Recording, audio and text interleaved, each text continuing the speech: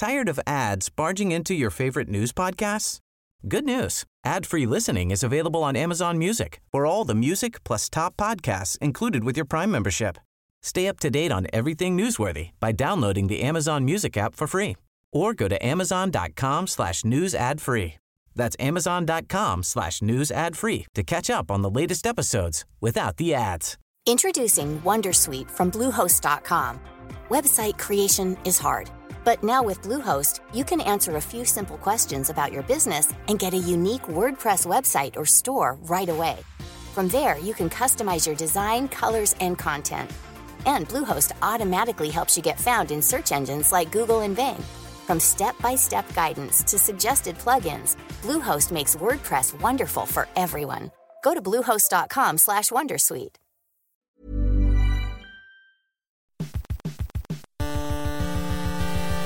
UK Tech Weekly Podcast. It's tech and all his friends. It's tech if tech were forged in the fiery chasms of Mount Doom. It's tech, the end of tech as we know it. You say tech, I say tech, let's call the whole thing off. It's tech for tech's sake. It's long-running boy band Tech That. It's enough of this introduction. It's the UK Tech Weekly Podcast, casually foghorning its way into the cold, unforgiving cliffs of Tech Island to bring you 2 score minutes of unassuming goss of what's hot in the world of things powered by electricity. Keeping it strictly business, this week we have Lewis Painter, Senior Staff Writer at Tech Advisor and Macworld UK. Hello. Keeping it strictly ballroom is Tamlin McGee, Online Editor at Tech World. Hello. And please keep your hands exactly where I can see them at all times. It's Dom Preston, Staff Writer at Tech Advisor and Macworld UK. Hey. Things are about to get pretty special up in here as we tackle the big ish of Apple's mysterious upcoming event, WikiLeaks farting on everyone's week again, and people moaning about the Nintendo Switch. Strap in and take notes, please. I'll be asking questions. We talk long and often about Apple on the UK Tech Weekly, and listeners may feel that we give undue attention to tech's biggest, shiniest, and probably richest company. But a bit like rubbernecking a terrible accident, it's actually quite hard to pull your eyes away, and indeed sometimes your wallet. Lewis Painter is a self-confessed living and breathing but positive example of an eye-lifer, and like millions around the world, will wait with debit card in hand for Apple's next big product announcement. So Lewis, why are we talking about this today? And what are we expecting from Mr. Cook & Co? That is the most accurate description of me I've ever heard, I think. You can have that. That's my Twitter bio sorted now. Okay, so the rumour is that there's going to be a Apple event at some point in March. Usually is, isn't there? Yeah, there has been for the past 2 years. They started off when they announced the Apple Watch back in 2015 and the MacBook, which you have. I do. Think, yeah. Yep. And then last year they they introduced the iPad Pro 9.7 inch and the iPhone SE as well. That's so right, we're expecting interesting things from this event if it does happen this year. What do you think they will announce, and why are they using March to do it? Okay, usually we assume that it's going to be it's focused on laptops because that's what it used to be. But more recently, so in 2016, rather than focusing on the Mac line, Apple focused on the iPad and the iPhone, and then quietly updated the MacBook and the MacBook Air a few weeks later. So we expect kind of incremental upgrades for the MacBook and possibly the MacBook Air, but that might be dead now because last year it had an incremental upgrade. It hasn't really had much attention paid to it for at least a few years now, and it just kind of seems that the MacBook and the MacBook Pro are the two that Apple are really pushing at the moment in terms of design and usability. Yeah, I suppose they're trying to move slowly over to USB-C as well. Oh yeah. I mean, we're using a MacBook Air to record this podcast, and the office just got a couple of new Macs for the editorial team to share, and they're both MacBook Airs. It's weird how the computer that everyone still insists on using is the one that Apple is actually trying to kill off. See, it's always the way, isn't it? Yeah, so we had the iPhone SE event that was on 21st of March last year. Yep. So we're thinking around the same time, maybe a week later. See, this is the question because it was on the 21st last year, but it was on the 9th in 2015. So there's quite a bit of variation there. But the common theme is that they're both on Mondays. So we expect it to be on a Monday. So that'll be a nice way for us to start the week. But there has been one recent, I know, yeah. The most recent rumour suggests they might actually be pushed back to early April. Because this is due to stock levels on the online store for the iPad Pro 12.9. When you in the US, if you go on there and you try to book one to pick up in store, there's no stock in store until the 4th of April. That's about 3 weeks, maybe 3.5 weeks away. So that's quite unusual. So I mean, we love to skate around the internet trying to find rumours. I mean, it ties in with the fact that Apple said that their new campus, Apple Park, is due to open in April 2017 as well. So it's speculated that they've pushed it back an extra couple of weeks so that they can have the grand reveal in the Steve Jobs Theatre. Yeah, right? Steve Jobs Theatre. So cool. We will keep our ears to the ground. And also the other interesting angle here is that if it were around the 30th of March or around that time, it was Samsung had their Galaxy S8 event in New York and London on the 29th. Day before. So about to steal its thunder. Yeah. Apple is really going to try and steal Samsung there, isn't it? Because Samsung, we pretty much decided, have delayed that event to not only make sure their phone is as good as it can be after the Note 7, but also to get past all the hubbub of MWC. Yeah, separate itself from the LG G6 and everything else that was announced there. Yeah. And, it seemed like a very good idea until, if this does come true and it is at the following day, it will be slightly awkward for Samsung. It's going to be a busy week. Oh, I know. It's going to be great. As well as the iPads and the Macs and stuff like that. Some people are speculating there might be a second generation iPhone SE, but I'm not so sure about that. No. Because when the iPhone SE was released last year, it was kind of a generation back in terms of its internals. So it had the 6S, but it had iPhone 6 internals. Okay. And it didn't really have the cheap price point to make consumers be like, okay, well, the internals might not be as good, but it's £200, so whatever. It was still I think it was between £350 and £400, which is not that far off, iPhone. That's still pretty premium pricing. Yeah, for something that's essentially mid-range, and it's got a 4-inch screen. It was just in my opinion, it was a little bit of an underwhelming product. They can bring it back this year, give it a design similar to the iPhone 6, curved instead of looking like an iPhone 5, which is extremely dated now. Yeah. Upgrading the front panel, giving it a better camera, giving it the 3D touch tech. True. Give it all those kind of things. Make it a proper Apple product, and I think it has the potential to do well because a lot of people do want the small iPhone, even if I don't. A few people in the office have one, either on contract or because they've been a review unit. To me, it kind of makes sense, and I don't think they will change it. I don't see them giving it the body of the iPhone 6 because that is so similar to the iPhone 7, which they won't update. Yeah. So I just think that line will be too confusing, but I do agree with you that... I think it's pretty confusing at the moment anyway. Yeah. Trying to explain all this to people that aren't in the Apple bubble. Yes. Yeah. Well, why are they doing that then? And just before we sort of ask Tamlin what he thinks about all these consumer things that we get bogged down in, do we all agree that the formats of basically Steve Jobs pioneered when he sort of there were presentations for the iPod, but they can look kind of charmingly small when you can look at the launch of the iPod in 2001, and it basically looks like it's in a school lecture theatre, and then bring it towards 2007 with the iPhone and everything, and then these bombastic events that they put on, and obviously that then dates back to when he released the Mac in the 80s and things. So is it a tired format? Why do we still manage to get ourselves so excited about it, and indeed the money-spending public? I think it's something that Apple's cultivated over the years. I'm happy to be proved wrong, but I don't really remember any other company generating as much hype for a press conference as Apple did. And it's only in recent years that other companies like Google and everybody else has really jumped on this trend of live streaming their events, showing it to the public at the same time as it does to the press. And I think that's something that Apple's really pushed forward. And I don't know why we get so excited about it. It's just technology at the end of the day. But hey, this is what we're here for. Yes. An old colleague of mine at a different magazine described Apple fans as a cargo cult. And I have to say, listening to you three, I would probably agree with that. I'll probably agree with that as well. This is the thing, because when we see other companies do it, Google does it slightly better than the one I was thinking of, which is Microsoft, and we kind of take the mick out of these events. Oh, yeah. But then we still try and take the mick out of it in our own special British way with Apple, but then on the days when we're reporting it, as soon as it starts, we just actually love it. Yeah. And it's really hard not to get carried away with it. Apple's marketing is just absolutely insane. Those product videos, I'm pretty sure there's some kind of hypnosis in those videos, because especially with the iPhone 7, I didn't watch the event live. I made a point of not watching the event live. I was busy that day, and I was like, I'm not going to watch the video, but I won't buy an iPhone 7. I ended up watching the video and I ended up buying an iPhone 7 Plus. Yeah, I have an iPhone 7 as well. So. But I think it is a case of kind of preaching to the choir. I've never been a big Apple guy. I never had an iPhone. Last Apple product I bought was probably an iPod Classic about 10 years ago. Wow. And, I've just never bothered to follow any of the press conferences. I'll pay attention professionally, but it doesn't interest me in any particular way. I'd never care to watch it live. And I think if you're not already part of the Apple ecosystem, It is just another bit of, oh yeah, there's a new iPhone, cool, fine. Absolutely. I don't think I'll ever be won over to their products. I had an iPad 2 ages ago, whenever that was, and it was nice, but it wasn't like life-changing to me or anything. But maybe it's just kind of my take on consumer technology in general rather than anything about Apple specifically.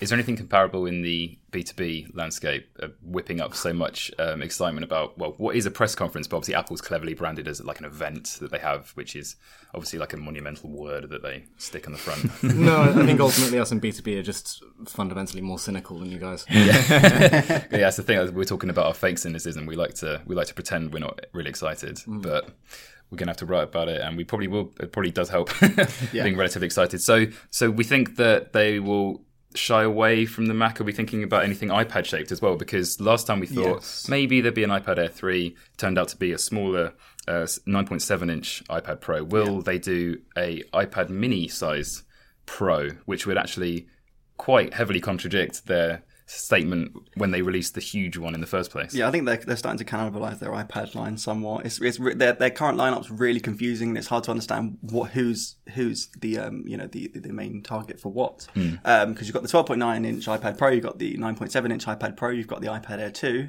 which is also 9.7 inches, and the iPad Mini 4, which is 6.9. Yeah. 7.9. 7.9, that's the one, yeah. It's all very confusing. So it's all very confusing, but according to the latest rumours, we're going to get a new iPad Pro 12.9.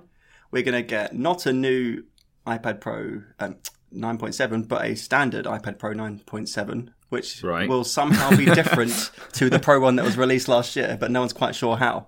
And in addition to that, there's also speculation they're going to release a brand new 10.5 inch iPad just to confuse things a little bit more. So, I mean, if you do a 10.5... is it just going to be something that's basically bezel-less but the same size as another one?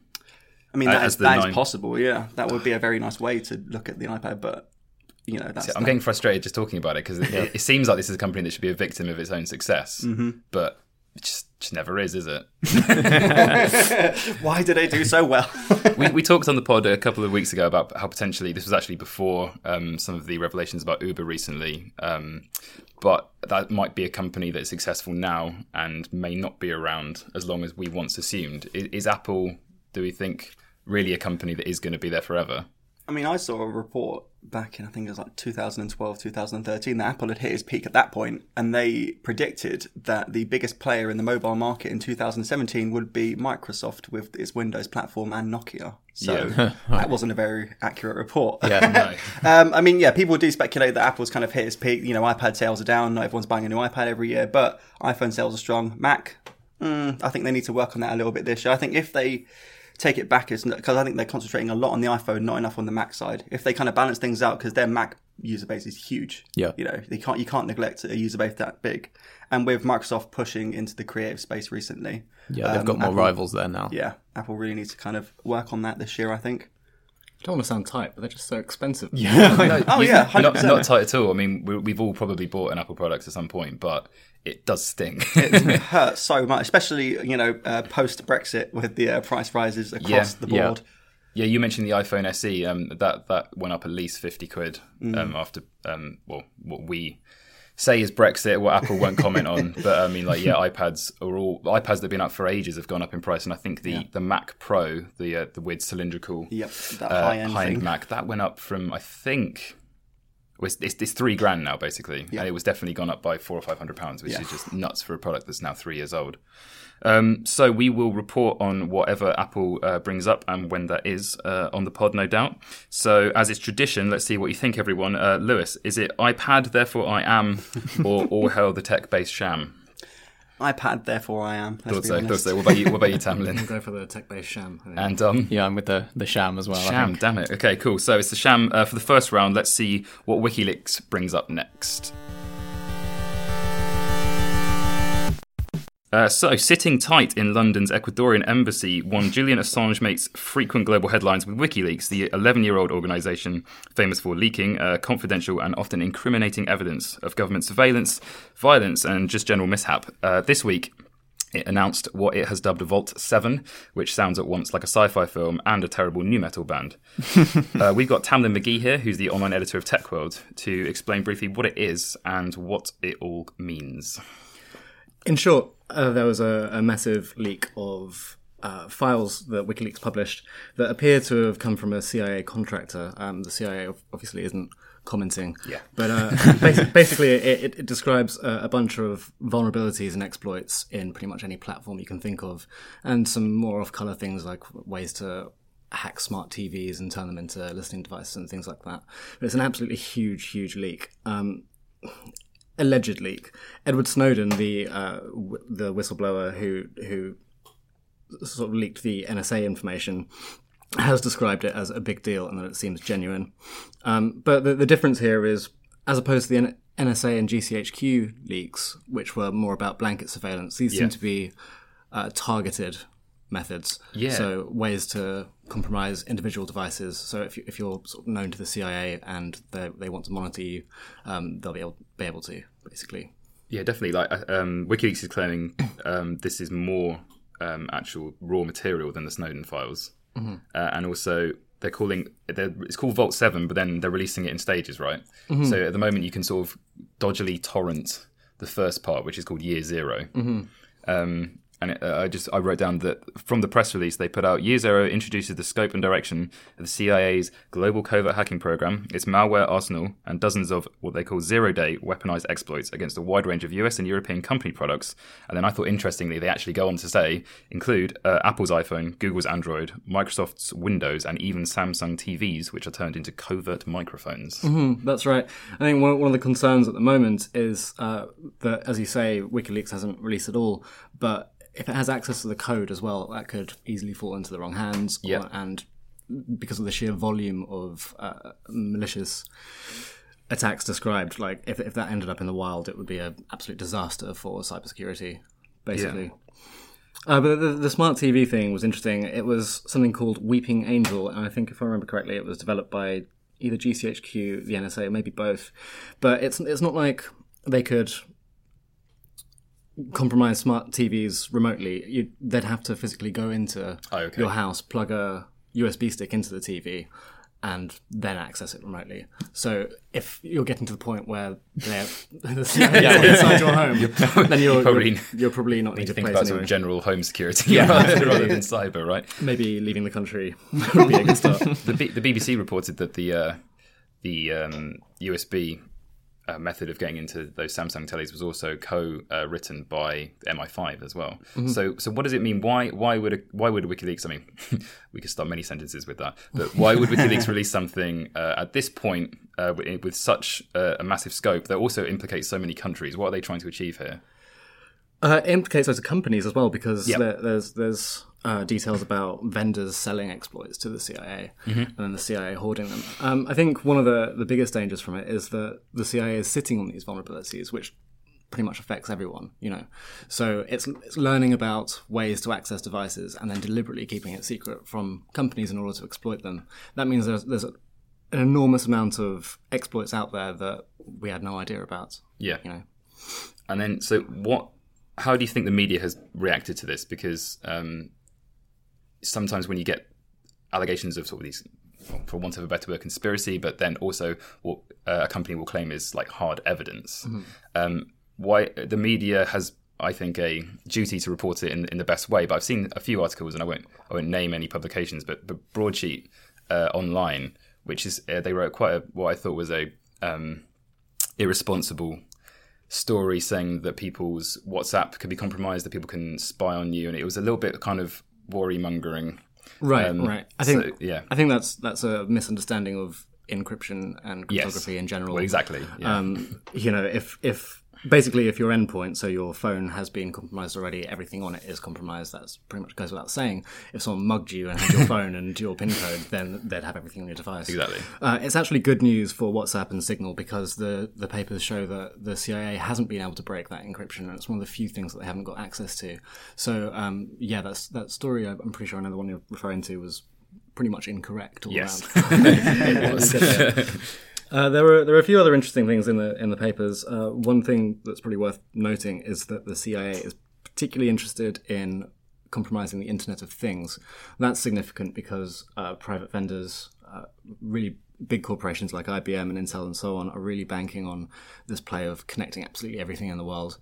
So it's interesting to think that, if our cities are completely connected and there's sensors on pretty much every street corner and inside our home as well.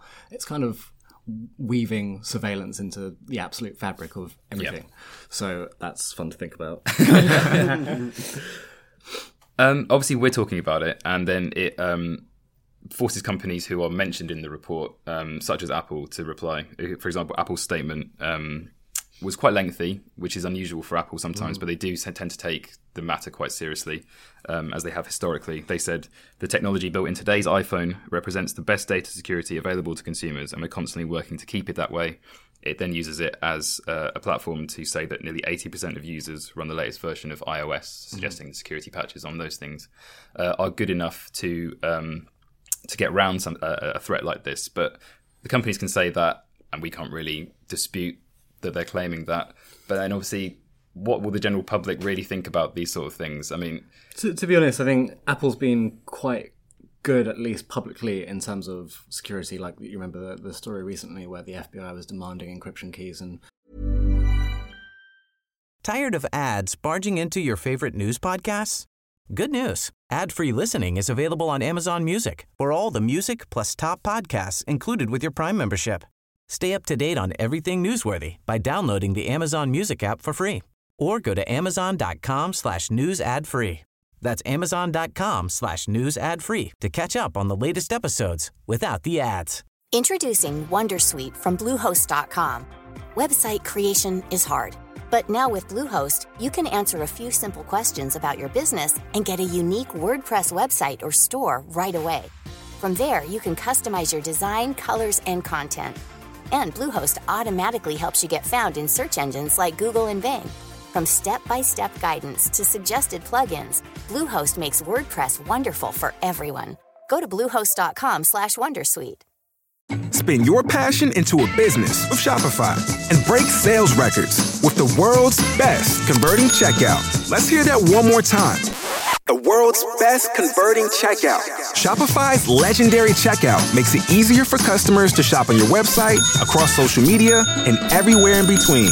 Now that's music to your ears. Any way you spin it, you can be a smash hit with Shopify. Start your $1 a month trial today at shopify.com/records.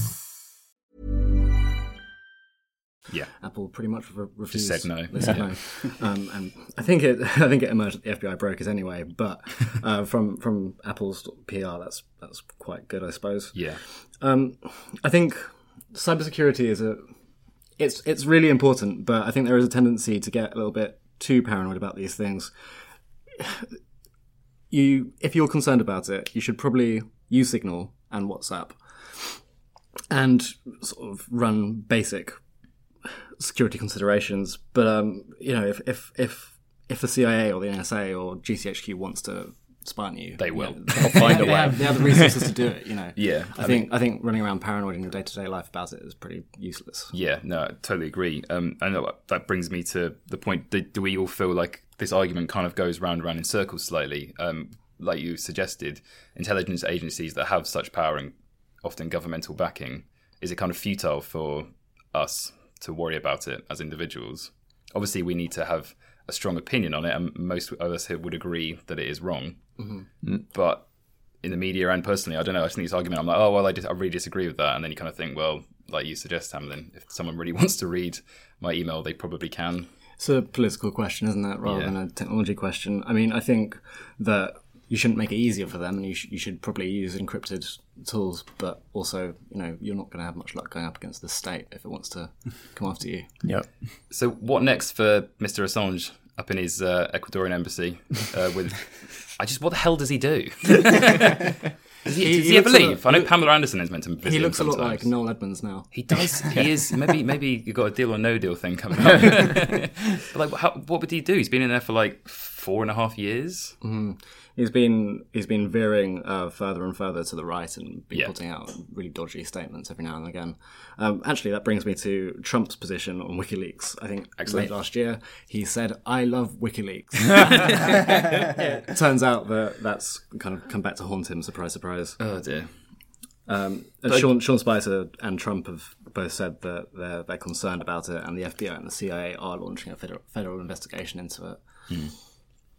Again, though, it's a people in very powerful positions who we distrust and don't really take seriously, and we can't do anything about. Exactly. So does this stir up internationally that countries like the US and the UK can technologically listen in? Are we really that worried that our telly's listening to us?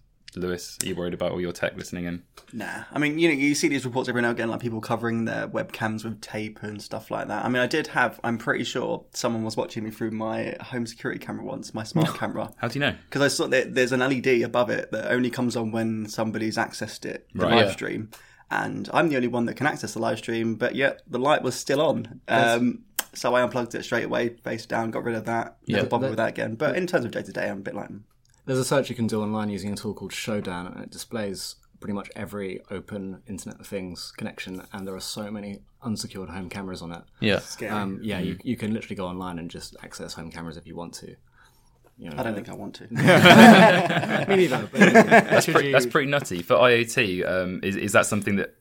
The difficulty with that is that there's so many different devices. You can't standardize security really for these things. Well, it's new as well. There's efforts to start doing that and industry standards and so on. But we saw with something called the Mirai botnet recently.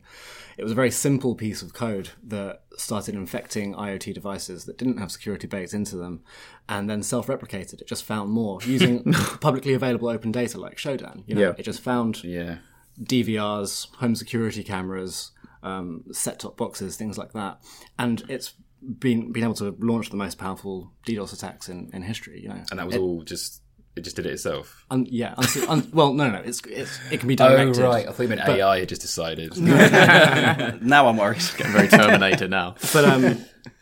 But it just goes to show that, security isn't a real consideration in most of these IoT things at the moment. Because the reason I thought you said that, there's this documentary called Lo and Behold, which is the latest Werner Herzog documentary. And it's a bit of a sprawling mess, to be honest. There's one point that really stood out for me, and they were interviewing a guy from a software security company, or maybe network security, if there's a difference. Sorry, B2B. And he said words to the effect of, not only can I not tell you that AI won't evolve in such a way that it will become sentient, but I can't actually tell you that it hasn't already happened because it might be so clever that it wouldn't tell us. Absolutely. Absolutely. Which is Skynet, obviously. Yeah. But I talked to a futurologist about this once, and we're going a bit off topic, but it's okay. And it sounded really out there, but he was saying he used to be a BT engineer in the 90s, and another prominent futurologist also worked with him. And he said, way back then, BT was scared that the switches in the telephone network were already sentient and that they had no way of knowing. This was in the 90s. Now, if you think about the sprawling data centers out there, or even connected consoles in our homes, there's every possibility, according to these guys, although it sounds completely ludicrous, that, there could be a network of PlayStation 4s or Xbox Ones that kind of understands itself and realizes it exists. Wow. But a bit off topic. That's all right. That's okay. We've come to the end of that section, so that's a harrowing place to leave it. Thank you very much. If we go around the room, starting with you, Lewis, is it big up WikiLeaks or shut up conspiracy freaks? I'm going big up WikiLeaks. Yeah? You think it's important? Okay, Tamlin? Big up WikiLeaks. Dom? Yeah, big up WikiLeaks. Okay. Julian, keep doing what you're doing. We will... yeah, sorry. Maybe not that maybe with a on the end. We'll come back and talk about something slightly lighter in the next section with the Nintendo Switch. We record this pod 6 days after the official release of Nintendo's latest console, the Switch, and a few of us have had hours to test out whether or not it's worth the hype, and indeed upwards of £300. As seems to plague Nintendo, what appears at first an innovative, refreshing hardware design is coming in for some brutal online criticism, with reports of faulty units and scratched screens. So, Don Preston, how have you found the Switch, first of all, from a purely gameplay point of view? Mixed, I guess, in the sense that I've had absolutely phenomenal experience playing the new Zelda game, Breath of the Wild. I've had that for about a week and a half, and I've sunk 50 hours into it so far, at least. That's your job, it's allowed. Sorry. Yeah, no job. It's sort of my job. And that's, I'm about halfway through the game, so it's going to be hovering around 100 hours by the time I'm done. And I mean, I'm the sort of guy, I don't normally get into big games like that. I prefer smaller sort of 4 or 5 hour indie experiences. I tend to get feel like I don't have the time to commit to huge games like that. Yeah. So it's really rare for me actually to sink that kind of gameplay into a game. And Zelda has really grabbed me, and it is. I'm struggling to imagine. I know we're early in the year, but I'm struggling to imagine a game coming out that is better than that for me this year. You gave it a rare Tech Advisor 5-star, didn't you? Yes, absolutely glowing review. I really tried to find bad things to say, and the worst thing I could think of was, there's too much to do. There's just too much game. So much game. Yeah, there can't really be a criticism. Are you a Zelda fan anyway? Yeah, so I am a long-running fan of the series, which I tried to sort of bear in mind and temper things with. And I was really, that's part of why I was trying to find bad things. I was thinking, I don't want to come at this from a biased place. I want to bear in mind I'm a fan. Not everyone will be. But part of what I think makes this game so special is that if you are a fan, you'll love it because it's actually very different to what's come before in the series. It's a big reinvention. They've kept some of the important bits, but also brought in a lot of new material, and really tweaked the format in a way that they haven't in years. And the Zelda games have been they've still been very good, but they've been a bit stale for a while. Yeah. It's felt a bit like Nintendo's been in a rut with them, just almost copy and paste, kind of the same kind of thing, just tweaks to the world, tweaks to some of the weapons, but basically the same game each time. This feels like a big change. So this isn't just Ocarina of Time with a bigger world and better graphics. It's very, very different. And that's part of the reason I think, I know Lewis has tried it and doesn't totally agree. I'm about to ask him. But yeah, but I think it could be a big draw for people who don't love the franchise and haven't played that many Zelda games before. Because that's what I was about to say. For me, I have played Zelda and I do get Zelda games. I understand why they're fun and I have completed a few.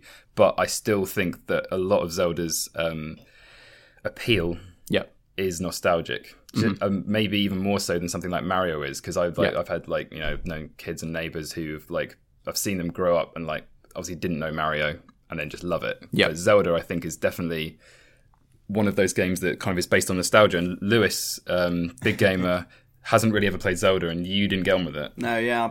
Initially, I'm not saying it's not a technically impressive game. The fact that you can swing a sword and cut blades of grass, or you can chop down trees. It's a very interactive world. It's very smart. Like if you have your torch by your side and you're near long grass, it will catch fire, and then that will spread. It's very smart like that. But in terms of the actual game itself, I just wasn't overwhelmed. I mean, it might be because I've been playing Horizon Zero Dawn on the PS4 recently, and I am absolutely in love with that game. So that's done an open world correctly, in your opinion, better than No Man's Sky? Yeah. Oh yeah, No Man's Sky is just out. I haven't played that game in about a year. It's just, No Man's Sky was dead.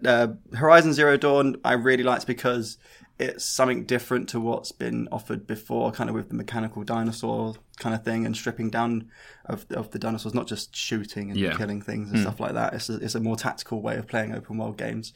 Whereas Zelda, I think it was the story that I just couldn't get into more than anything, and the fact that it wasn't all voice acted. There's a lot of just on-screen text that you have to read. I'm really engaged with proper voice acting and stuff like that. That's pretty standard Zelda, isn't it? Link never actually says anything. There is a bit of voice acting in this one, but it's just for the cutscenes, and Link is still silent, in fact. Yeah, right. So they've sort of gone a little bit that way, but it's a very hesitant step. Mm-hmm. Have you ever played any Zelda games, Tamlin?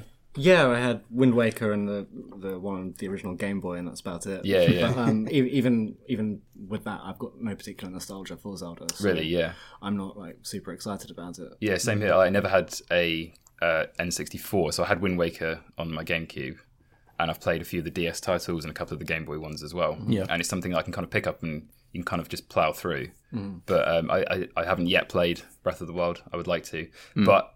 To take it back to the hardware and some of the things that people have been talking about this week. First of all, people have been saying it's too expensive, but is it too expensive? Because people are comparing that to PS4 and Xbox One, which have been out for over 3 years. Yeah, I think it's a mixed bag in that respect. So the price tag for the main console is $280, which I think is fair. For the launch price of a console, that's very reasonable. It seems expensive if you compare it to, say, the base model PlayStation 4 or Xbox One at the moment, which you could get for less than that with a game thrown in. But of course, those are 3-4 year old consoles, and so, and the Switch still comes in cheaper than the PS4 Pro, and it comes in cheaper than we're expecting the Xbox Scorpio to be later this year. So if you compare it to sort of new hardware, it seems pretty reasonably priced. The problem comes in all the other stuff you have to buy. So there's a Pro controller, which is more like a traditional gamepad. The one that's used in all the marketing. No, it's not. They haven't marketed it much. You're thinking of the Joy-Con grip, which does come with the console. That lets you slot the two mini controllers into a little grip that makes it a bit more like a normal controller. It's not very comfortable, though, is it? But yeah, it's a bit small. It's not totally comfortable. The Pro controller is bigger, more comfortable, more and just feels more comfortable if you want to play a big game like Zelda for hours and hours and hours. It's not a necessary purchase, but I've really enjoyed using it, and it's definitely my preferred way to play. But it's £65. Okay. Which compared to, say, a new PS4 controller, which you can normally get £40-45. So it feels like that's very steep. If you want to get another pair of the Joy-Con controllers, which are the ones that come bundled in, it's £75 for a pair of them. Yeah. And again, these are all optional things, but there'll be some games where, there's a game called ARMS, a boxing game coming out in spring. You will need, if you want to do local multiplayer, you'll need a second pair of Joy-Con, and that's £75 that you're going to have to spend. So that's a lot. Yeah, Have you experienced any of the problems that people were reporting, for instance, the screen being scratched when taken in and out of the dock? I haven't noticed that. So there's been a mix of sort of problems reported, some small, some more serious. There's been the usual sort of stuff you get with any device like this. Some people saying they've had dead pixels. Some people have just had totally bricked units. But any big hardware launch, there'll be a small number that get that. Yep. A fair few people said they've had scratches to the device when they put it in and out of the dock, which is how it connects to the TV. I think what people are actually saying is, I haven't seen anyone saying the main screen is getting scratched, but it's the bezel around the screen. All right. Which still isn't great, though. But that's, I haven't had that myself, but I can see from the dock design there's nothing sort of padded to it at all or anything, and if you just put it in, part of the joy of the console is you can very quickly take it out and put it back into the dock and go straight on. You don't want to be having to be very fiddly and precise as you slot it in, so I can see that if some people are getting scratches, that suggests the dock maybe needs a slight tweak, and you could see a redesign down the line. And did you also have trouble connectivity-wise on one of the controllers? So this is the bigger problem. This is more widespread. I made a point of mentioning this in my review of the console because I've had problems with it. I've had very bad problems, actually. So what happens is the left Joy-Con controller, when it's connected to the console via Bluetooth, when you're using it wirelessly, sometimes it just drops its connection. And it'll just be for a few seconds at a time, then it reconnects by itself. But it happens too much for my liking. Yeah. I gave up on trying to play Zelda with it. That's why I said I've been using the Pro controller, because I was losing connection too much and I was getting really frustrated. I hoped it was going to be a firmware problem. There was going to be a big sort of launch day patch, but that didn't include any sort of software fix for the problem. And now people have broken down the controllers, taken them apart, and it looks like it might actually be a bit of poor hardware design that's to blame, which is very bad. So the issue is that the antenna in the right controller, which is the one that's working fine, is bigger and positioned in a different place to the one in the left controller. The left controller they have slightly different tech inside them. They each have some slightly different sensors, and it looks like Nintendo compromised on the antenna placement and size in the left one, and it's not good. Have there been any other instances in gaming of hardware malfunction like that at launch that's compromised the success of something? I mean, there are things like, I think it was the Xbox 360 for years was plagued by what's called the Red Ring of Death, which is subtle. It's about as good as it sounds. It was just a lot of consoles that just ran the power button and died. Yeah. And that happened to me. Did you? Yeah. So Microsoft ended up having to replace a lot of consoles for that. I seem to remember something about the Wii U strap. Not the Wii U, the individual Wii straps for the controllers were a bit... The Wii wrist straps, the original straps that came with the Wiimotes were a bit too thin, so they broke sometimes, their controllers flying into people's tellies. Yeah. So Nintendo sent everyone replacement straps that were a bit thicker. But, I mean, that's a little bit of fabric. That's pennies per unit. If they're going to have to replace everyone's left Joy-Con controller, which they're selling for £40 on its own, if they're having to send one of those out to everyone with a Switch, that could be very expensive. I mean, I think the fact that they've issued guidelines to help negate the effect means that they're not going to be replacing them anytime soon. They just think people are going to have to deal with it. Yeah. But then some of their recommendations are absolutely ridiculous. They say to keep them at least 4 foot away from any other Wi-Fi enabled device. Yeah, which is useless. I mean, I have it sitting next to my TV, like everyone will, and my TV is a Wi-Fi device. Yeah, you've got your router and your phone. Exactly. You can't get away from it. So... in my notes, I've used the word mercilessly. Maybe that's maybe they're not mercilessly picked on, but why is it that Nintendo gets so much flack for usually it's new hardware? Because you have something like the Wii that was a runaway success. It sold ridiculously well, and then the DS, the original one at least, Practically sold as much as any Game Boy has ever sold. But then obviously it is kind of intermittently, it does do something like the Wii U, which is probably a mistake hardware-wise, and the 3DS hasn't sold as well. Why can't Nintendo get it right first time? Is it just because it's trying to do something different? Yeah, I mean, they're always trying something adventurous. You could never fault them for that. The Switch is doing something no one else is trying to do. And, I mean, that's partly the whole portable hybrid thing, but actually that's the bit that's working fine. But the Joy-Con controllers have a lot of cool new tech in them that no other controller out on the market has, like HD Rumble, IR motion cameras. Like, there's a lot of stuff in there that they haven't really shown off to its full potential yet. And so it's not surprising, and in a tiny, tiny form factor. So it's not really that surprising something's gone wrong. But I mean, the future looks good for it, though, I think, because it fixed that controller problem, get a ton more games. I think that's the biggest issue for me at the moment. As someone that has a PS4, it might be 3 or 4 years old, but, there's hundreds and hundreds of games available for it, whereas on the Switch, it's fairly limited at the moment, and I think they're all pretty expensive because it's all new. Well, I mean, it's just the tough position of, because Nintendo have broken out of the traditional release cycle. It used to be every manufacturer would release their new console within the same 12-month period, so they'd all be on a level footing of launch, very few games, not much to do in it, but all build up together. Nintendo's broken out of that, so now they're coming in right in the middle of the PS4, Xbox One cycle. So they're not competing with other launch devices. They're competing with consoles with tens of millions of users and years worth of games built up. To me, it seems like if you like flagship Nintendo games like Mario or Zelda or whatever, then you'll probably get one. If you don't, you won't. And it's like pretty clear cut, isn't it? Well, I think Nintendo hardware release. In terms of the launch, in terms of the first year, that definitely looks the case. The big question for Nintendo is basically whether they can get some big multi-platform games that make the most of the portable setup. If they can get some of the big titles and you can play this at home or on the go, that could be a draw for a lot of people, because that's something they can't do with their PS4 or Xbox. And just quickly, when is Mario, is it Odyssey coming out? Mario Odyssey is currently holiday 2017. Oh, that's so vague. Yeah. Okay, well, vaguely, we're excited about that, and hopefully the price might come down, and we're not going to write it off just yet. No, I'm a big fan. I'm a really big fan of the Switch. So, on that note, Dom, start switching or keep bitching? Start switching. Why are you, Tamlin? Start switching. Yeah, excellent. Lewis? Keep bitching. Keep bitching. Yes, right. I haven't written an outro, but that was the 55th episode of the UK Tech Weekly podcast. Thanks for listening, everyone, and see you next week. UK Tech Weekly podcast. Tired of ads barging into your favorite news podcasts? Good news. Ad-free listening is available on Amazon Music for all the music plus top podcasts included with your Prime membership. Stay up to date on everything newsworthy by downloading the Amazon Music app for free or go to amazon.com/news ad free. That's amazon.com/news ad free to catch up on the latest episodes without the ads.